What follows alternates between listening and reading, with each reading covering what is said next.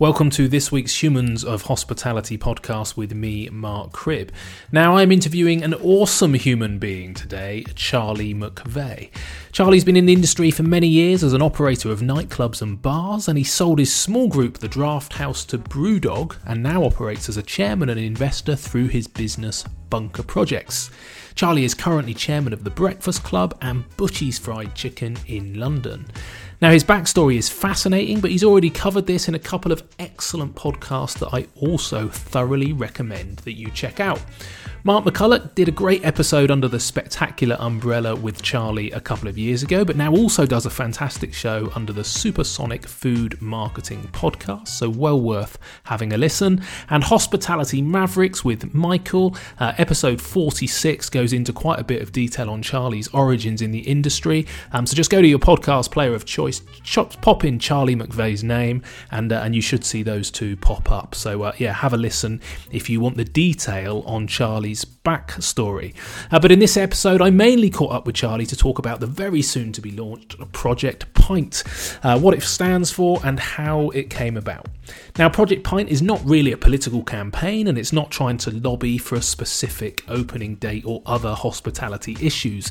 It's more a fun and inclusive way of helping Britain shift from the fear of going out to the fear of missing out, and trying to do this as soon as possible when it's safe, and getting people to fall back in love with the Great British Pint and going out with a mate.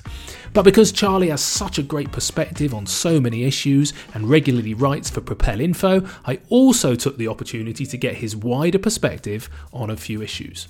We touch on how he'd had a warm-up for the lockdown post the sale of his business when he was in a non-compete period and had to take some time off, and we chat about the three key things currently affecting hospitality: cash, distancing, and that fear of going out.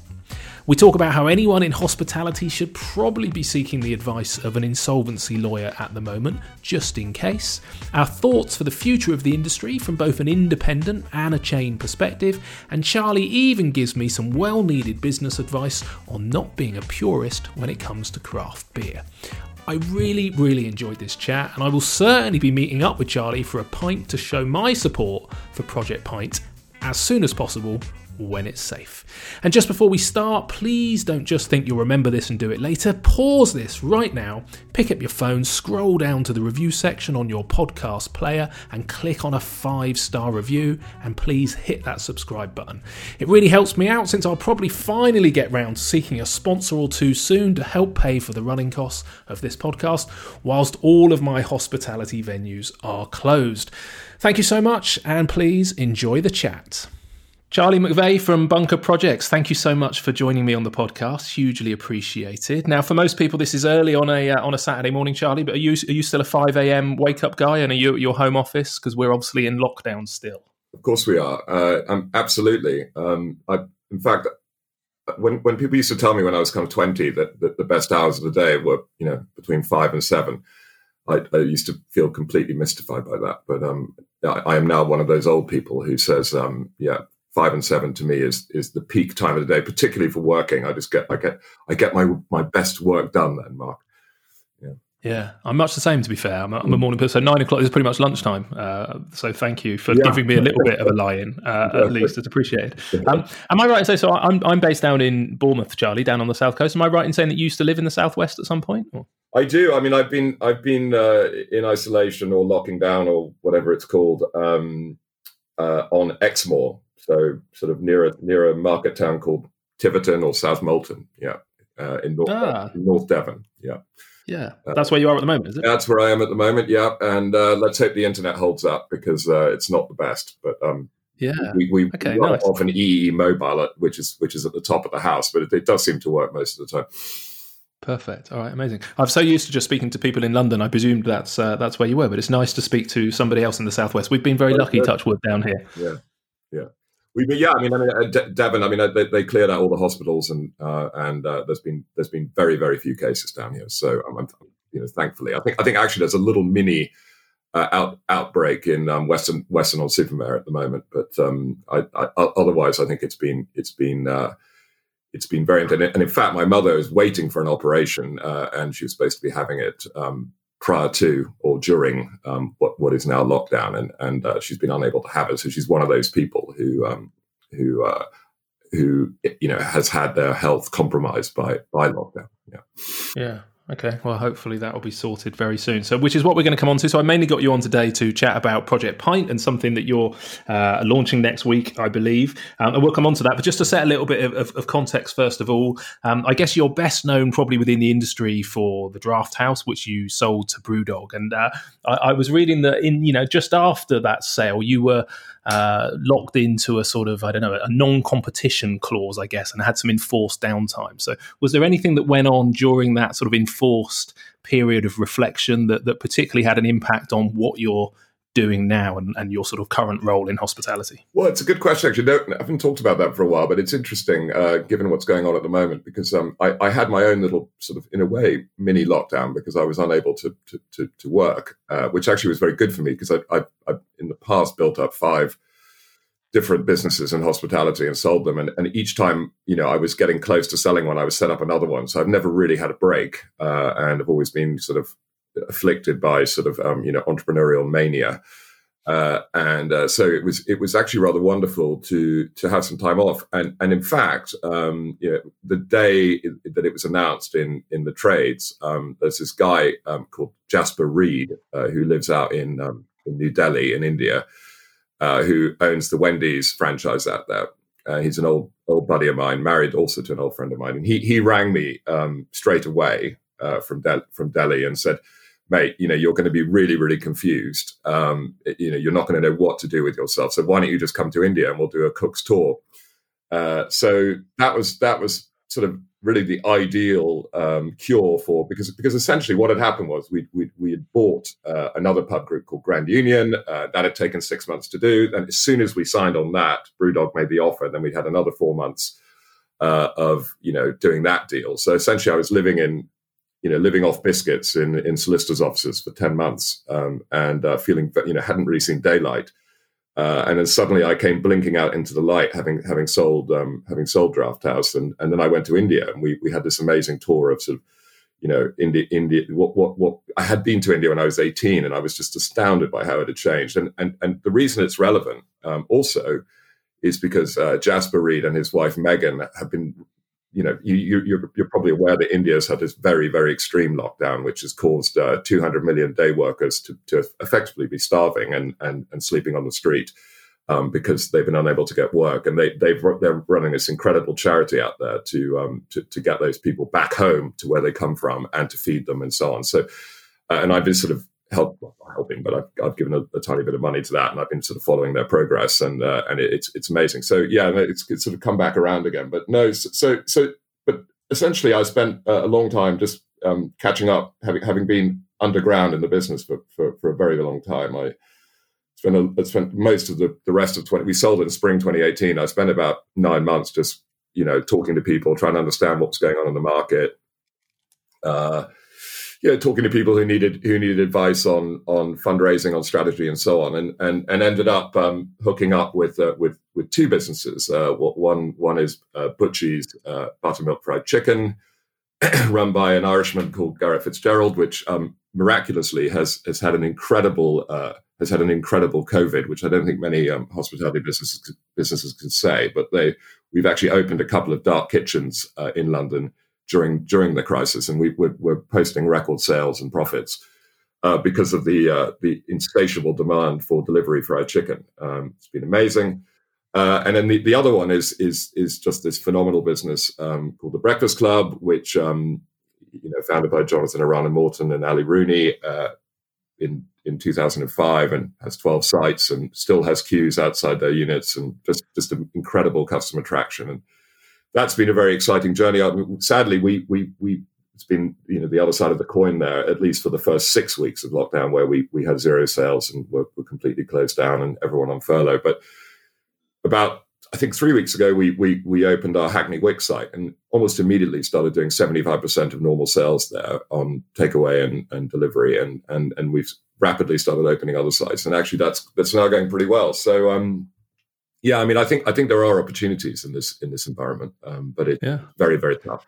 Very, very. Yeah, that's really good, isn't it? So that's predominantly the that's takeout. That's people collecting at the Breakfast Club, is it? The Hackney one is the most successful because it's on the canal in Hackney Wick, and so when people are taking their daily exercise, as we've now come to call it, they walk past and they buy a coffee or a pint or a bacon roll or all three, and they sit outside or they sit on the canal, and it's just lovely there. So it's not surprising that they're doing well, and plus it's a brand I think that people have very much missed, and the take up on delivery has straight away been phenomenal. And the founder, Jonathan Arana-Morton, had always been very anti-delivery because he felt that the whole point of the brand was that customer contact and the warmth and the sort of unique staff culture that they have.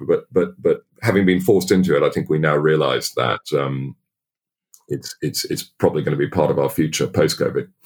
How are they coping with the 33%-ish margin that the delivery companies take? Because that shifts things quite a lot if that's never been in your model before, doesn't it? Well, none of the businesses I've ever been involved in have paid that much, but right. I think that's a sort of starting price. And I think there are, particularly when they've been knocking on your door for a long time, I think there's all kinds of deals available.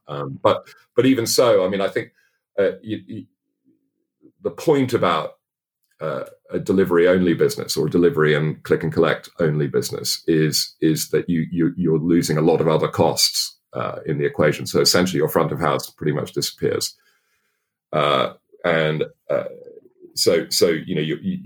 you can offset some of that, or in the case of Butchies, most of it, so that you end up pretty much making the same amount of money on a unit level. I wouldn't say that's probably the case with Breakfast Club, but with Butchies it is.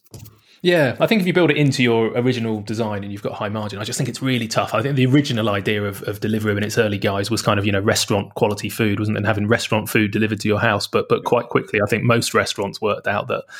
Yeah, that was really challenging to do with our higher overheads. But yeah, if you build it into your model from day one and lose a lot of those traditional restaurant costs, I guess it's much more viable. But it's interesting that we're all having to pivot into things we probably didn't plan on doing in the early days. No, absolutely. But I think that the restaurant model of the future probably has, for example, two entrances. It has a delivery collection point, and then it has a customer entrance. And because what we were already starting to see, a while before COVID was customers sitting there being nudged by men in high vis coming in to collect food, and it just was kind of, among other things, it was kind of killing the vibe in the restaurant. And I think for lots and lots of reasons, Deliveroo has been a clear and present danger to the restaurant business for a long time. But there are certain business models, and as you say, one of the key aspects is margin, which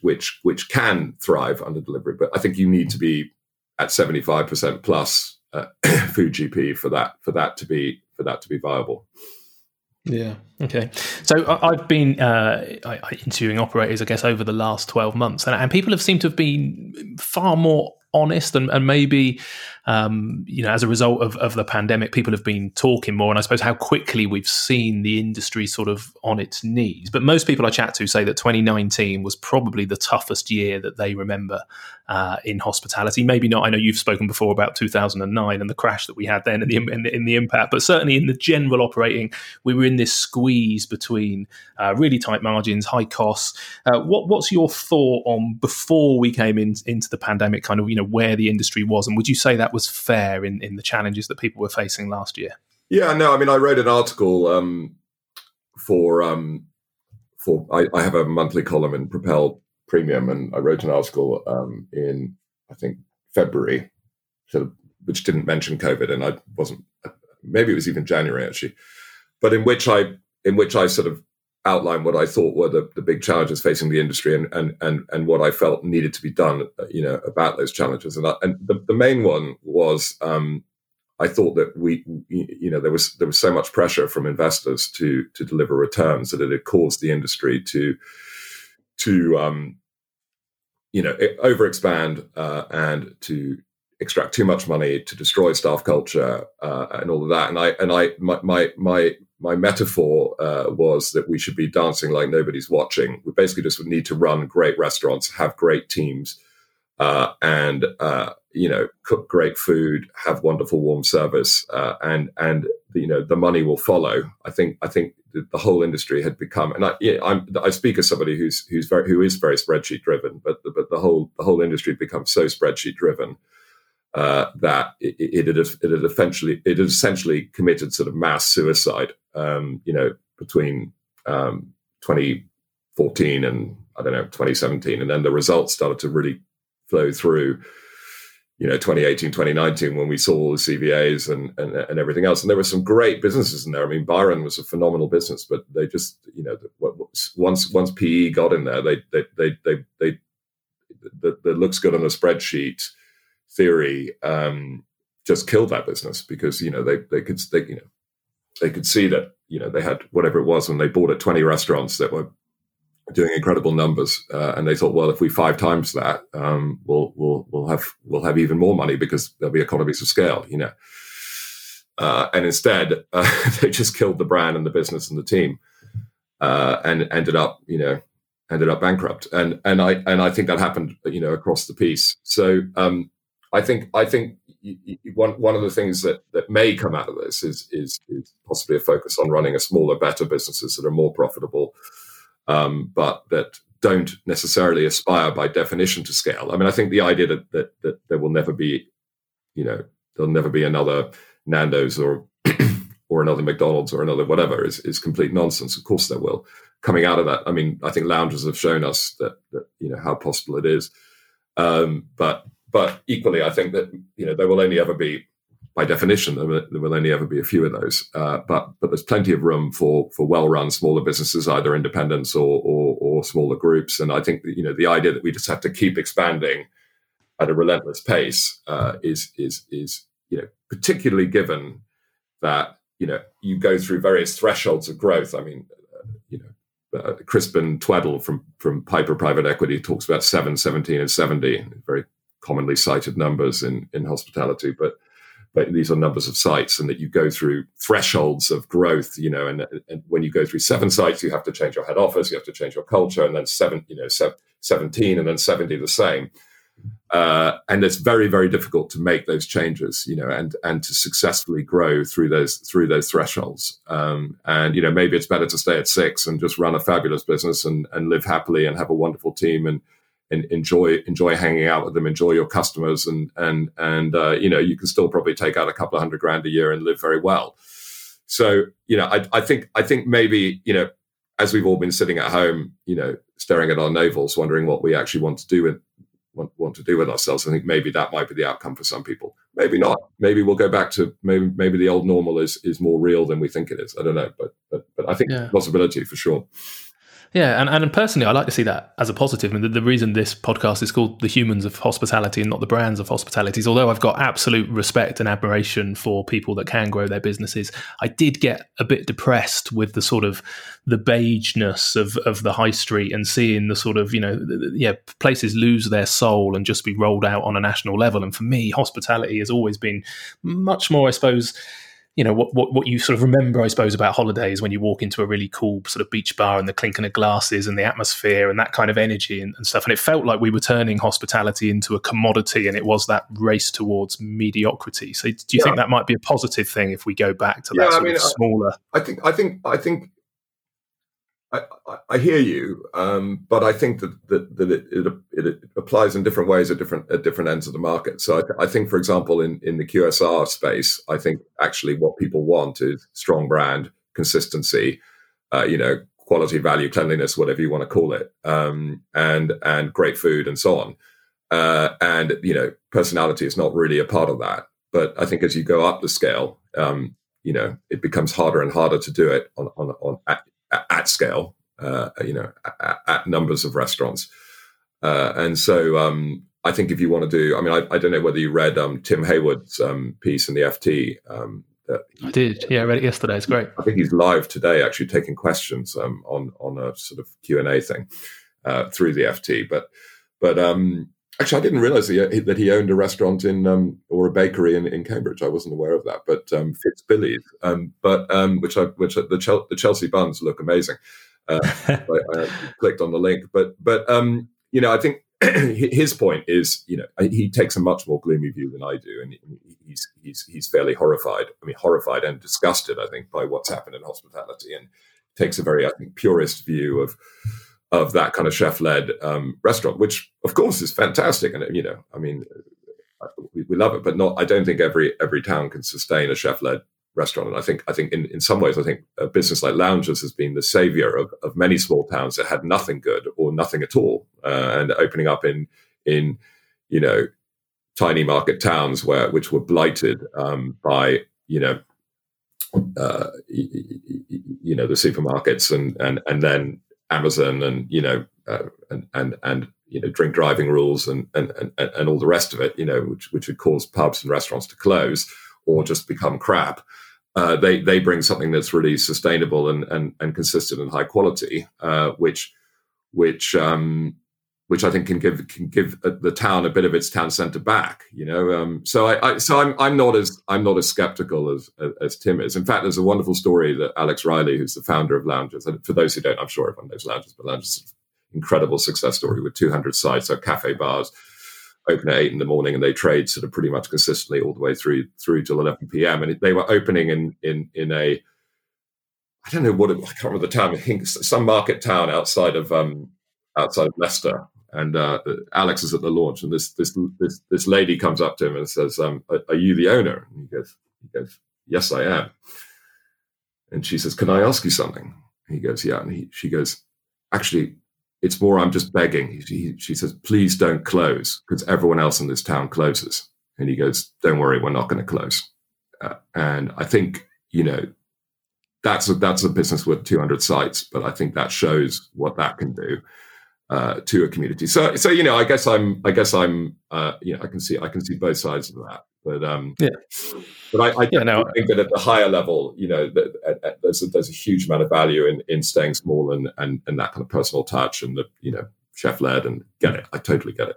Yeah, and I guess the danger, I mean, I'm a big fan of both. I agree 100% the QSR market, and I agree that some people, Loungers are phenomenal in the speed that they manage to grow, and I guess they still manage to get some sort of, local interesting kind of beers in. Same as Honest Burgers, actually, when they kind of expand, and they still make sure that they've got some local, deli relish or cheese and a few local beers. So clearly there's a way of doing it. I guess it's more the ones that are completely formulaic, where everyone is identical, and I guess the challenge that they add is more that they squeeze out because they've got potentially deeper pockets, or they've got a longer time period that they can monetize their investment. When too many of them rock up in a town, then it just pushes out those independents. So ideally you'd have both, but for me, given the choice between one and the other, I'd hate to see those independents not survive. I totally agree, and I think another project that I was looking at pre-COVID, and I think probably more relevant now, and possibly more possible now, is we were looking at something called the New Town Centre Fund, which was essentially to buy up a chunk of town centre property, with nice built architecture, decent parking, a supportive council, good demographic around the town, but a broken town centre full of vape shops and charity shops, and too many chains and all the rest of it, and try to build something that was effectively a shopping centre, but which had internet-proof shops and good restaurants, good cafes, some local, some brands, but just try and create an area that people actually wanted to come to, like a market town version of Covent Garden with Capco, what they've done there, or what Howard de Walden have done in Marylebone High Street, and I absolutely know. I mean, if you look at most B roads now in posh areas have got a farm shop, and if you look at the traction that the farm shop has to all kinds of different people who just like pulling in and parking on a bit of muddy gravel and going in and buying some overpriced fresh veg and flowers and some deli food, maybe a bit of pottery. It shows you that those people probably wouldn't be seen dead in whatever the Into shopping centre is, and they wouldn't also be seen dead in their town centre anymore. But they still want to go out and have an experience. So I think it's interesting. I'm not riding off the high street from that point of view, but I think it does need as I say, when you look at, say, Howard de Walden or Capco, I think it does need that kind of single landlord or cooperating landlords. The real issue in a lot of town centres, and what's actually led to this kind of crappy curation, if you like, is that the institutions sold off all the properties in the 80s and 90s into sort of dentists' SIPs, into their pensions. They were bought as investments, and the dentist might have bought a hardware store or a restaurant on a 7% yield, and now it's a vape shop. It's not paying the rent, and there's no way of coordinating. The dentist may not even live in, I don't know, Bournemouth. He might be living in Leicester, and he doesn't care what. All he wants is his rent, So I think the structural challenges in town centre property, market town property, are huge, but I think they can be overcome. And I think particularly now, where it looks like commercial property is going to be taken absolute pasting, through the COVID thing, I think there's an even bigger opportunity to do that. So, watch this space. Let's see if we can get something going. Yeah. I love that phrase, crappy curation. I've made a note of that. That's not something they aim at, presumably. It's just an accident. I think it's almost easier to get it right if you actually control enough property. I think the problem is only controlling one. It's difficult. You can't manage what's going on around you. You can't create an area that people actually want to go to.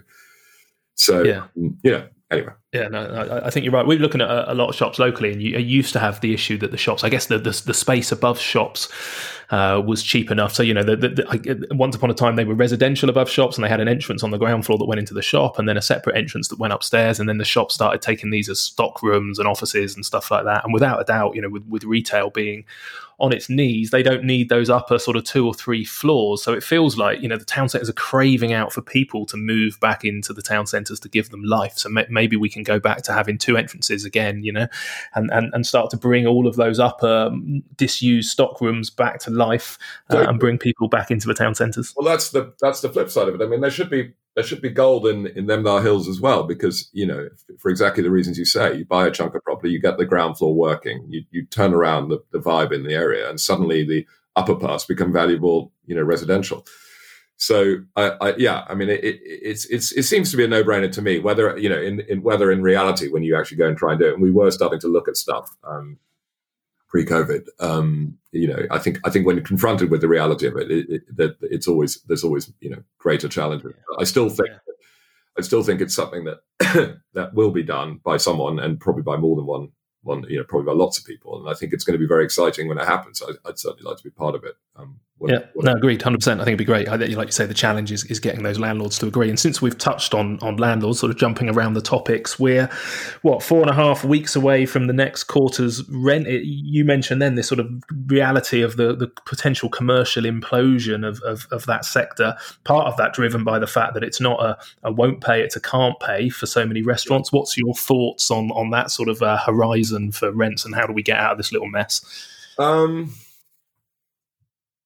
Well, I mean, it looks like it's a fairly fast-moving picture at the moment, and the government put out an announcement yesterday, which I have to say I haven't fully digested yet, about their thoughts on how to solve this. But so I'm not going to pronounce on it today.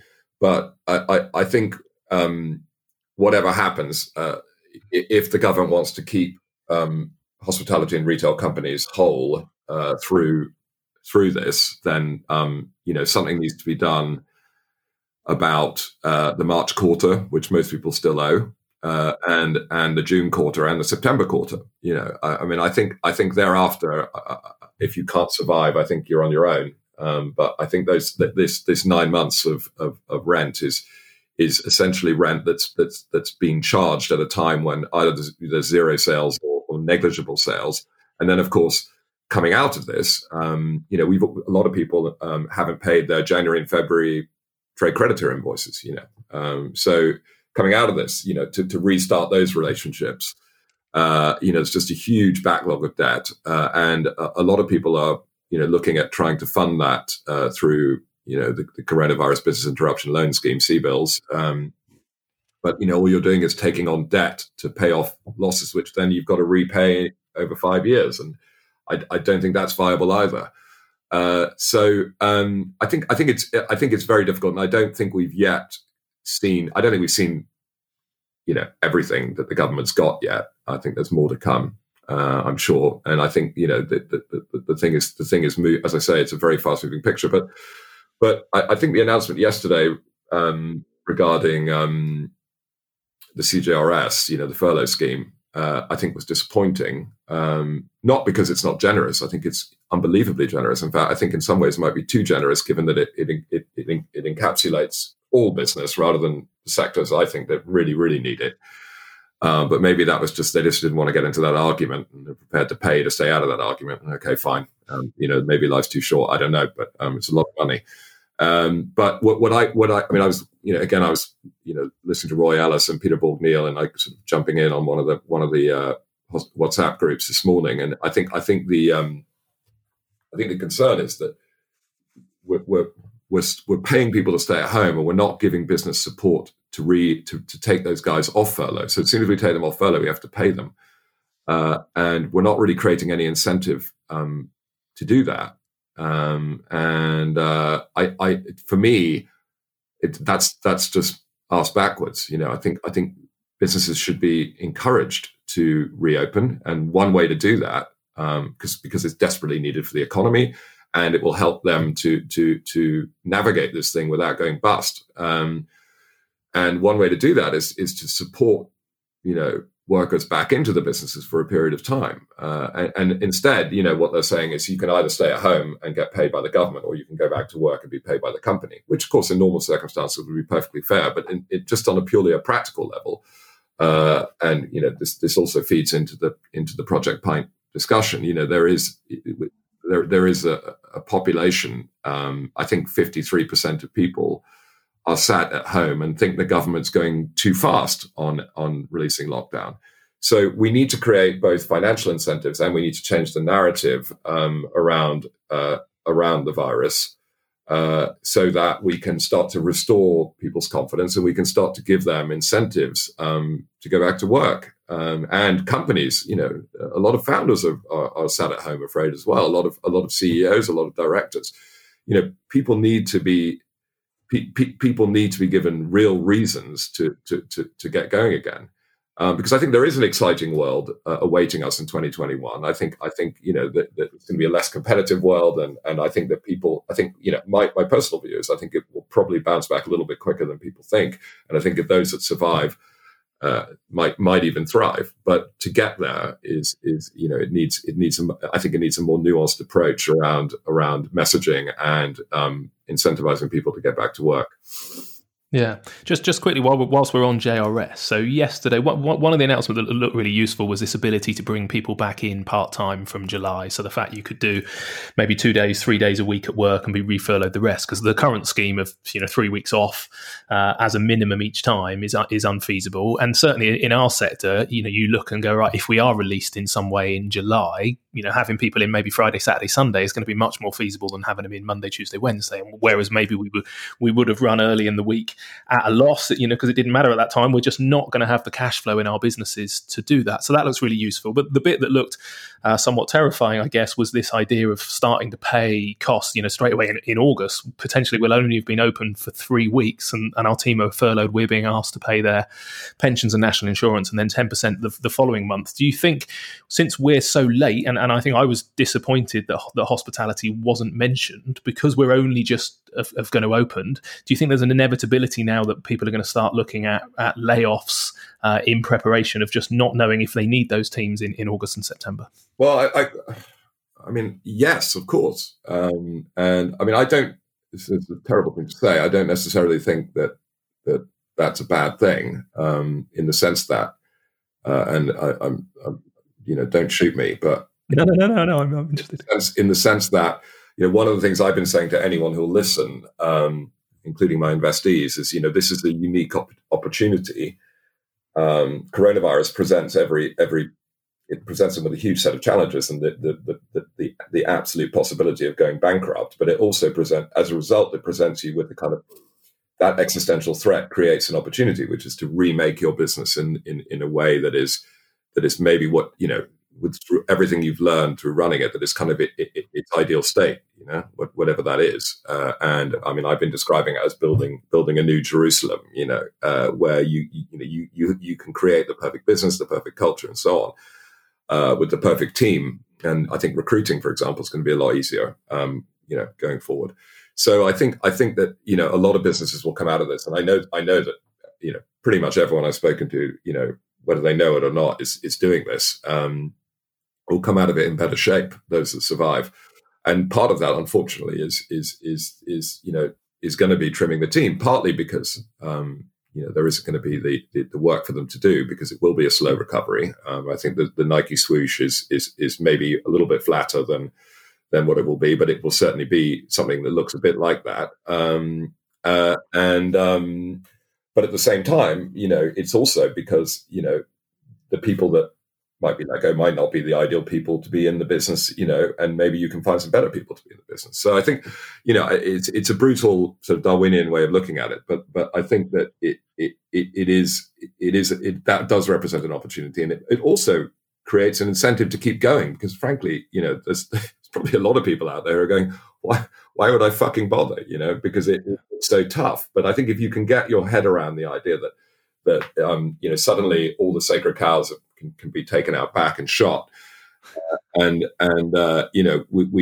actually just going to really understand what makes this business tick, really make us what really works for customers, what really works for our team, who is a really positive contributor in this business and who isn't, and you come out of it just like a coiled spring.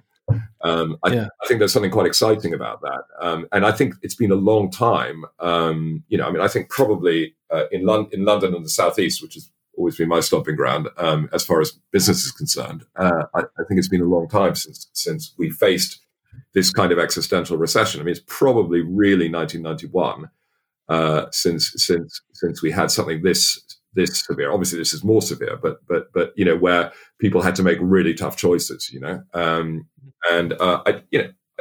Listen, I may be wrong. Maybe we're heading into a long depression, but you can't plan for that. If you plan for that, then you close your doors. That's just not something you can do. But what you can do is to say that I want to make my business into the best business that it can possibly be. Yeah. Any thoughts on this issue then, that if a lot of the industry is living on fumes, but is faced with this issue that it needs to make 60 to 70% potentially of its team redundant before it starts taking on costs, many of these businesses just aren't going to have the money in the coffers to pay the redundancy fees. And that the only way to get out of those redundancy fees is almost to go into administration. Any thoughts on that before we move on? Well, lots of thoughts on that, but I'll keep them brief. I think absolutely. I would imagine most companies have at least had a conversation with an insolvency practitioner, if not appointed one, because in reality, most companies are would otherwise be wrong, trading wrongfully if they weren't taking measures to deal with the fact that they can't pay their liabilities. So I think it's inevitable that that's the case. And I think if you haven't done that, and you're in hospitality, then you're probably not being smart, because there are lots and lots of solutions through a managed process rather than a kind of involuntary insolvency where you sort of suddenly just have to run away. And I mean, I bought a number of restaurants in my life where you can literally see where the last service ended. There's sort of still plates for food on the table from 3 months before, where they'd obviously just thought, we can't carry on, and just run away, there's no need to be in that situation. I think my strong advice is that if you find yourself in a position where you can't pay your obligations, which is basically most people, and even great companies like Wetherspoons, like Loungers, like whoever have raised a ton of money on the stock market, to get them through this. They've had to, so it's there's no shame in it. It's just that if you're small, you can't go to the stock market and go, I need some more money. Let's make a plan. And there aren't that many investors out there who are going to get that excited about investing in a small group of restaurants. So you have to look at other ways of cleaning up your balance sheet, I think insolvency can be one of those.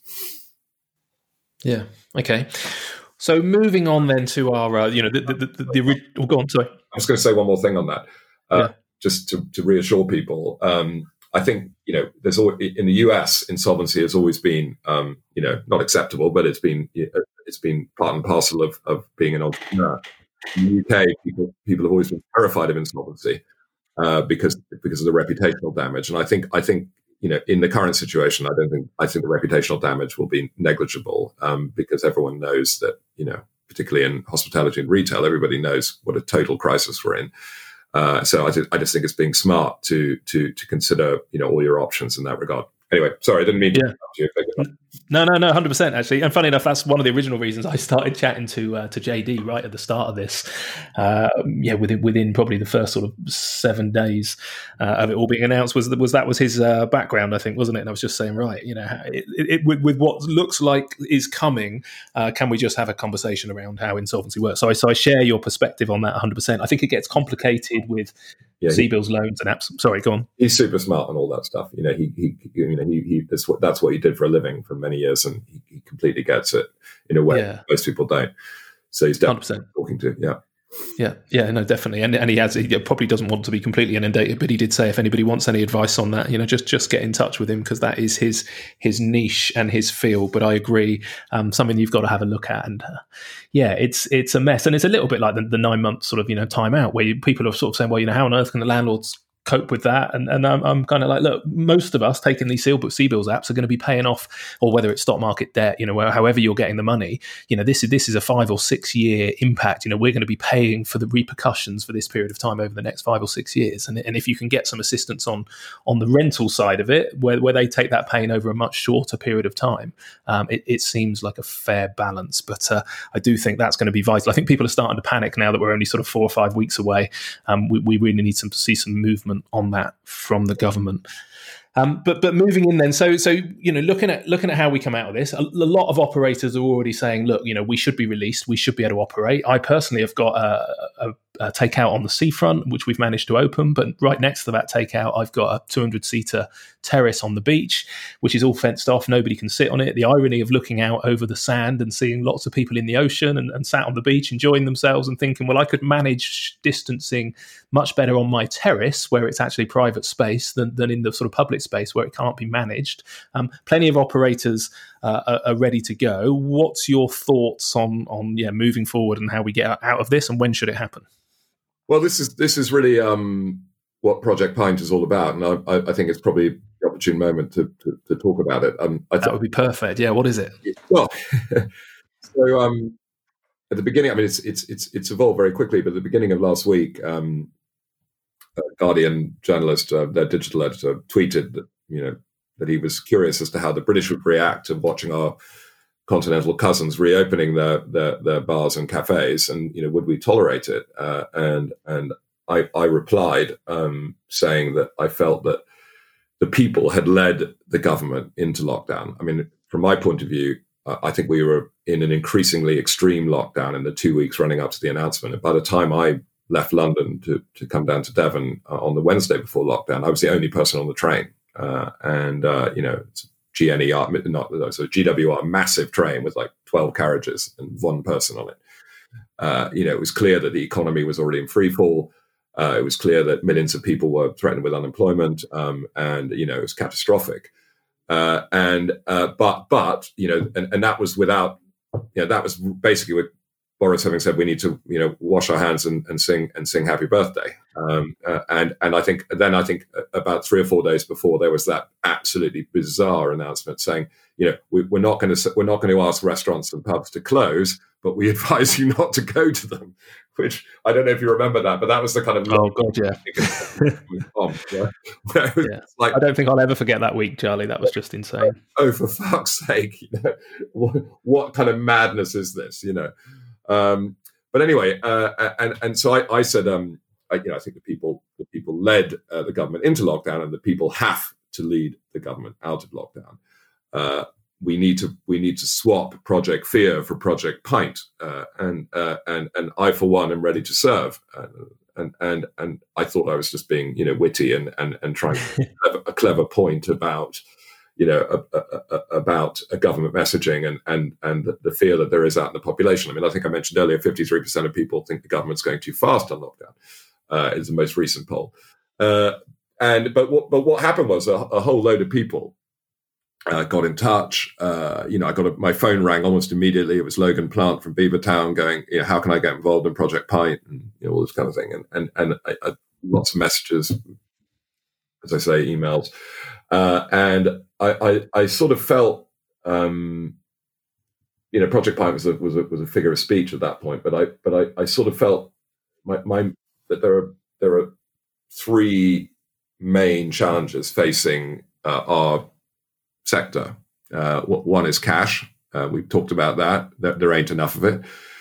The second one is distancing, as JD insists I call it. It's going to kill a kitten, not social distancing, and how we deal with distancing. And then I think that the third one is FOGO, the fear of going out. Project Pint is really all about turning FOGO into FOMO.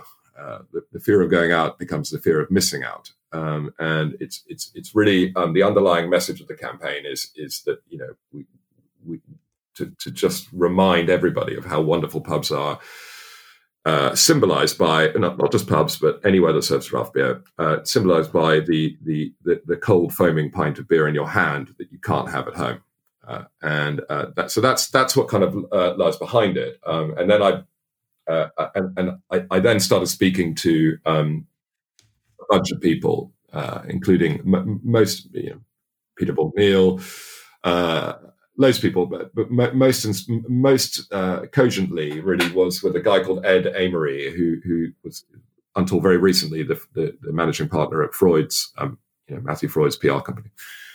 Very smart guys, used to influencing government policy, and he said, he and I cooked up a scheme to sort of capture this idea via a Change.org petition, which we're launching next week, which is a petition to free the pint. And the idea is this is a fun, warm, positive sentiment that we're going to vote on, which is essentially we want our pubs, restaurants, and bars back as they were before, and we want our beer back. And with the important proviso, because otherwise I think we look like mad people, that ASAP, when it's safe, and I think that's the messaging: as soon as possible, when it's safe. Really, the campaign is aimed at all of those people who are sat at home who genuinely believe that their mates are going to kill their grandmother, the truth is that for most people, other than the 2 million vulnerable, that leaves a lot of people in this country, there is very little threat from coronavirus. We're not getting into that whole debate in the campaign at all. We're not talking about fear. We're not talking about anything else. It's just a positive campaign to free the pint. And alongside that, and underpinning it, is something we're calling let pub people speak, and let pint people speak. And this is just people telling stories through our channels and through their own channels about why they want to free the pint and why they want pubs, restaurants, etc. back open as they were before, because they miss them, because they miss their friends, they miss the convivial experience of eating out, drinking out, and so on. So really, it's a very non-specific, very positive, very warm, very emotional plea to government to give us our lives back, give us our hospitality lives back. And it's aimed entirely at the Great British Pint drinker. It's not aimed at the industry, and it's not aimed directly at government. But obviously, the hope is that if we can get enough support and we can get this thing going viral through shareable digital content and so on, which is why we're also looking to raise money, which I'll come on to in a minute. That we can maybe get a significant amount of signatures. And at that point, it starts to become influential on government policy, and government can start considering, how it wants to handle the hospitality industry in a more direct way if they feel that people are actually actively voting to reopen it in the way it was before, more quickly. But also, to think about what the impact of what is still fairly apocalyptic messaging coming out of government is on people. And it's having a devastating effect on people's health, on children's education, on everything else. But that's not our stated aim. But I think that essentially by motivating and coalescing the population around a campaign to free the pint, we're hoping it will have those, positive influence on government thinking and on the population's thinking about going out and about reconnecting with hospitality.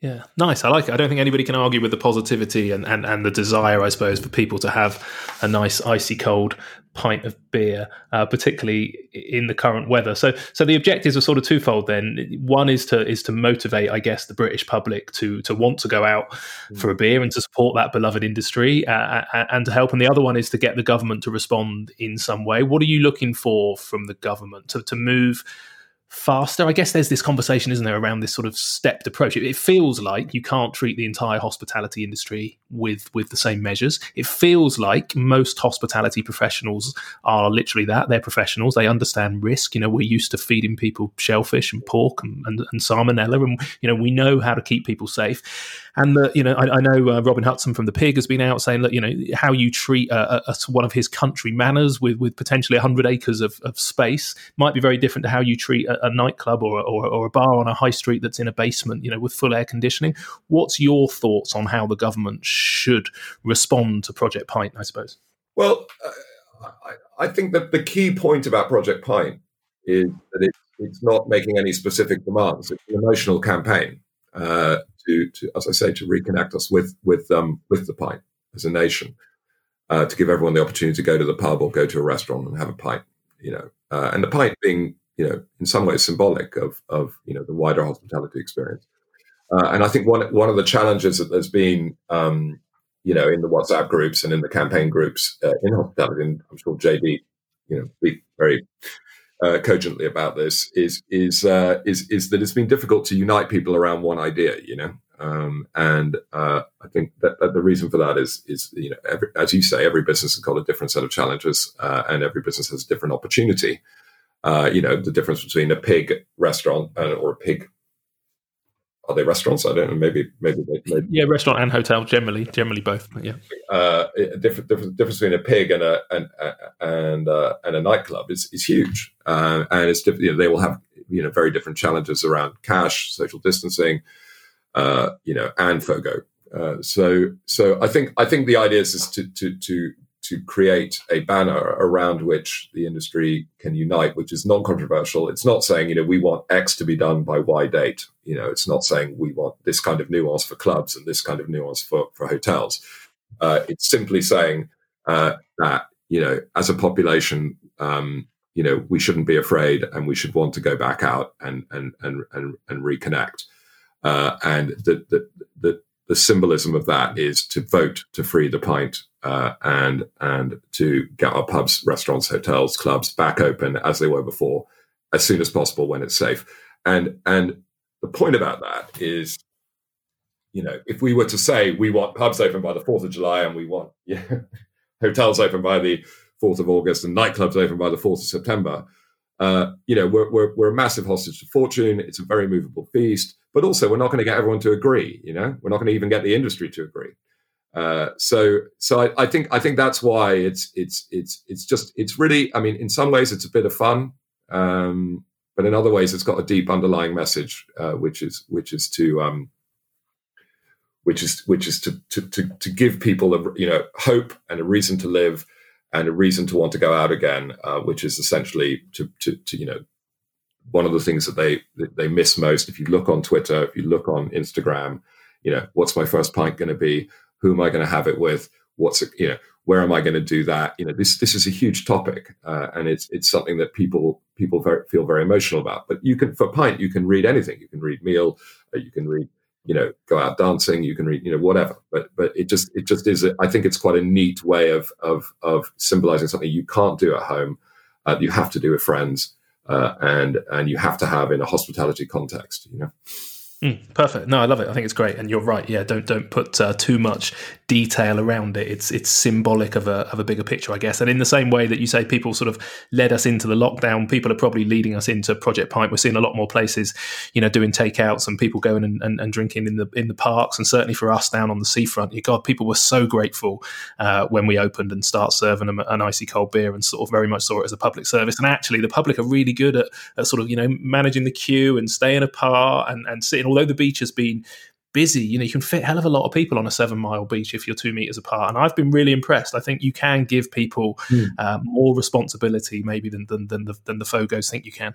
Yeah, no, totally. And I think people are very sensible. Because they believe that their health is at risk. Now, there's nothing more important than your health.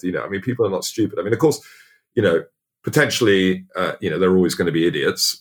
We know that, but there are idiots, everywhere, all the time, and they just need to be managed. The idiots, and in hospitality, we've always had to deal with a few idiots, and that's also fine. And that's kind of what we're good at is managing people, and particularly nightclubs. It's like constant management of people. Don't do this. You can't stand there. You're blocking the fire exit, whatever it is. I used to own nightclubs, so I'm very, very familiar with that. And I think that's where, Robin's point and Peter Bourguignot's point and your point is very well made, is that we are in a much better position to manage this rather than having all these pub gardens that are full of people drinking cans, not socially distancing maybe as much as they could, not being managed, not in a safe environment. If that pub was open and being managed, it would be a much better scenario for everyone. I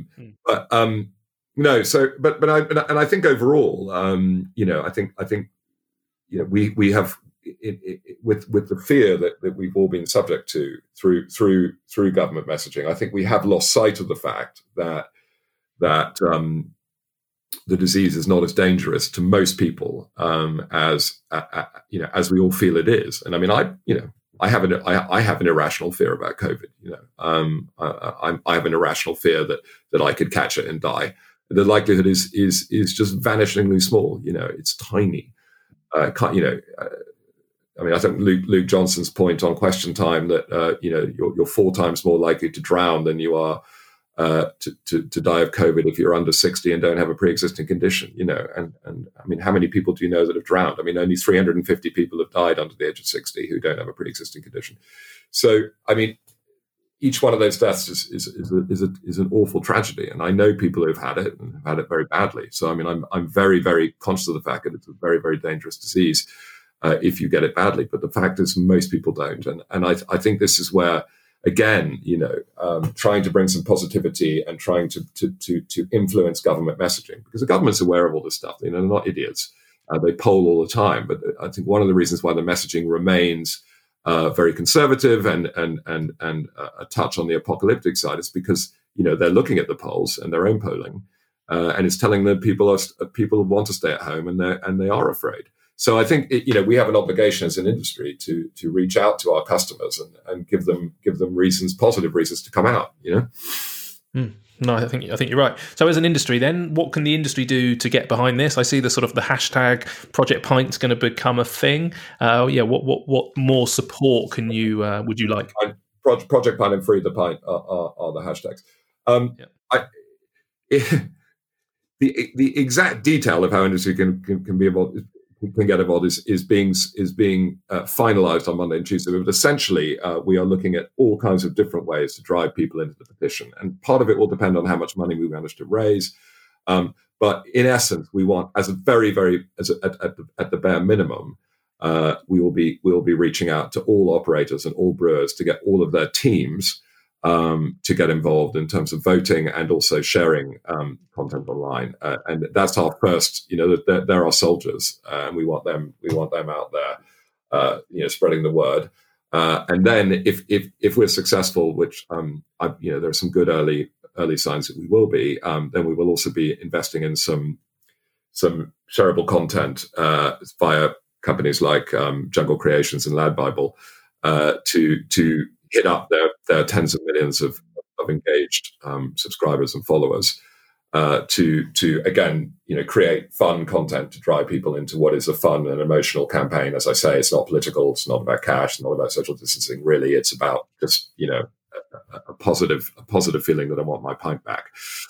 If we manage to do that, because I think there's a danger that if we're not able to break out of the hospitality bubble, that it will be just that. It will just stay within the hospitality bubble. And I would like this to be something that actually engages the whole population. And it sounds a vainglorious aim, and maybe it is, but it would be nice if we could do that. Yeah, no, I think that sounds highly possible. Is there a website already, or will there be one? There will be early next week. I've just been looking at a second draft this morning, and we're moving towards that. But I mean, there will be a significant series of launch events online, in the early to middle part of next week, which will leave you in no doubt as to what you need to do.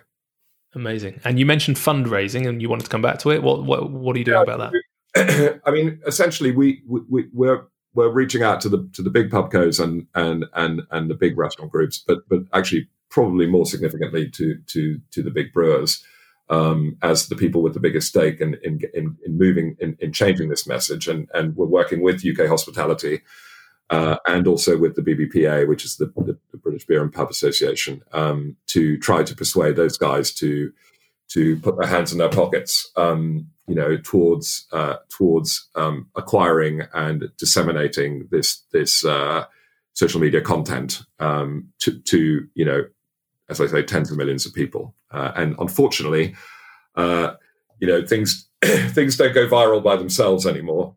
Things go viral with the application of cash. So if we really want this to happen, and we really want to try and move the dial in terms of the public mood, then we will need that money. We think that certainly if we were to go as an industry, if we were to go, for example, to Freud's and say we want a campaign to move the dial on government attitude towards hospitality in COVID, and we want to take the British public along with us, or the other way around, that's about $250,000 for a month's campaign.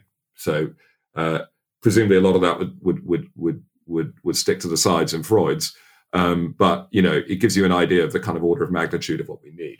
But these guys have got they're all hurting, and everybody's hurting at every level of the market. So it may be that we have to use our wits rather than our cash, but it may be that some individuals also want to contribute. I'm certainly contributing. Let's see where we get to. Yeah, sounds great. One of the challenges, actually, sort of randomly with the brewers at the moment, is that they're not producing kegs and delivering them around the country. So the few places that are open, say we've been open now for about 2.5 weeks, and there's nigh on a black market of pre-lockdown kegs of various restaurants and pubs that had cellars full, that are selling them to the few places that can open. But what we really need them to do as well is actually start brewing and supplying again. But they're waiting for the nod from government. But with the irony is we could actually run out of pints if they don't start soon for the on-trade. No, I know. And I mean, one of the nice things about lockdown has been I've been sent a lot of beer by people because they've got too much. Everyone at the early stage had too much beer to sell. But no, you're completely right. And I think again, it's all about clarity of messaging, isn't it? And it's all about getting a timetable in place, and so that people can, because I mean everyone's taken such a hit already that the idea that they'd start brewing with no uncertain market for that, I get why they would. Yeah, absolutely. It's sort of been back to the floor week for the CEOs, but I've spent quite a lot of the last 2 weeks. In fact, this morning I met my ops manager this morning at 7:15, and we were literally lugging 11 kegs of beer around in the back of our cars from another supplier that we'd managed to find to drop a few off. So our key thing over the last 10 days has literally been driving kegs of pints around the town, which has been it's actually been quite good fun getting back on the floor. Yeah, no, well, absolutely, and I think that's what this time is all about. It's about reconnecting and changing up the model, and totally. Yeah, perfect. I'm very conscious of time, but I've got to ask you, penultimate thing probably, just on beer. So I opened a craft beer place probably about 7 years ago, and I know you talk about the sort of the rise of craft beer, and I was very stubborn for the first 2 years in the fact this venue would only sell British, kind of interesting, quirky craft beers, and became increasingly frustrated and disillusioned by the fact that there was another bar about 3 doors down from me that sold you kind of your typical sort of multinational brands, and in the end, after 2 years, I had to give in and put in one brand. I think it was Estrella that we put on the bar next to all these craft beers. And consistently, that one recognized brand outsold every other craft beer put together on the bar. What's your thoughts on brand and craft beer? And would you share that perspective? Because you made a living out of this for a long time. So I'm just interested to know. Well, I had a very different view, and I used to have a lot of. We obviously employed a lot of people who are die in the ditch craft beer fanatics. But I always took the view that within the monopoly of recognized international beer brands, there were some very, very crafty brands in there. I'm thinking of Pilsner Urquell, thinking of Budvar, some of the great British cask ales, et cetera, et cetera. There are lots and lots of really high quality beer with a good provenance story and so on. And I always felt that beer is not only democratic, but it also has better stories, more democratic, and has better stories than wine. So my mantra was always that we needed to have stuff on the bar that people recognised, and that which came in a good looking glass, and that they could stand and feel good about drinking, and that was also delicious, and that also had a story behind it. And that didn't necessarily need to be something that had been brewed in a bathtub on an industrial estate. It could have been brewed in an amazing underground brewery in the Czech Republic, or could have been brewed in Munich, or it could have been, Polana being another example. So I was never a purist in that. If only you'd rung me. I was going to say, I'm no longer a purist, but I do feel like you've just summarised 2 years of my learning in about 30 seconds, which was basically saying, don't be an idiot, just sell something that I did learn. Fundamentally, you need to sell what people want to buy, and that's probably not the most complicated business advice in the world, is it? Well, yes and no. I mean, I think there are good examples in very high density locations with lots of hip people. If you look at some of the great example is the Rake in Borough Market, not Borough Market, yes, Borough Market, which only sells the beers you're talking about, but it's famous for that, and it's set its stall out, and it's one of the first, and was one of the first, and remains an amazing place to go and have an extraordinary pint of beer, and what they do is incredible, but that does not have a universal application across the UK. And you need to be as I say, you need to have a very high density of hipsters in very, very large numbers, to make that happen. And hipsters is really a kind of shorthand for people who are really interested in provenance, interested in craft beer per se. But I don't actually believe even in the phrase craft beer. I mean, I think I've always tried to call it, better beer. Beer with a provenance, beer with a story, beer with a history. Whether the history is immediate in the sense that it's brewed by some incredible people now, and they present well, or whether it's Pilsner Urquell that's been brewed for 500 years in the Czech Republic. I don't mind, so long as it has that story and integrity behind it. I'm good with it. Yeah, I agree with you 100% now. And I think that's the good thing about our industry, is that we are always learning, and it is a very creative sector. And I too am very optimistic. I think it's going to be really tough to kind of get through this pandemic and come out the other side. But I think those that do, are potentially going to be well positioned. I think there has been a bit of a shift probably in the psyche. I think we've always loved going to bars and restaurants, and we've always been a very social species. But I think having it taken away from us from this period of time has made us realise even more, probably similar to the NHS. There's a lot more people showing a lot more gratitude and respect. But I think the other one is that hospitality's come out of this well. I think we've been cooking for key workers. We've demonstrated our charitable kind of stance. But I think people have always also realised, my God, I really miss my local bar and restaurant. So I hope there's a really good and positive place that we can come out with. Any sort of closing thoughts on where you see the industry heading and any positives coming out of this? I agree. I don't hope. I know that people want to go back out. It's just a question of how quickly they get over the fear of other people as potential carriers and of their doom, and start to be a bit more realistic about risk. And we all take huge amounts of risk every day just going out of the house. You're infinitely more likely. I mean, a child is, I think, 20 times more likely to be run over on the way to school than they are to either catch corona or infect anyone else with it. But you can't tell parents that, because they've been told by the government that it's a very dangerous disease, and indeed they're still seeing lots of people dying of it. So why would you send your kid to school? And I think so. I think getting, if we can start to dial back that fear, then I think we will very quickly see people back in hospitality, because I think they're desperate to do it. I think they're absolutely desperate to do it. Yeah, no, I think you're right. Well, look, I could chat to you for another hour and a half, Charlie, just about your thoughts on the industry and get all sort of geeky and detailed on other stuff. But maybe I can come and see you for a pint. Go on. You could broaden that to my thoughts on life in general. Exactly. Well, I would like that. Yeah, but maybe we can meet face to face with a pint, especially now that I know you're based in the Southwest. This is the point. We need a pint. We can't do it without a pint, and hence sign the petition next week. Yeah, no, I will 100%, and I'll be supporting it. So if people want to follow you, Charlie, and keep in touch with this, where's the best place for them to go? Personally, my main focus at the moment is on Twitter, at Charlie McVeigh, and I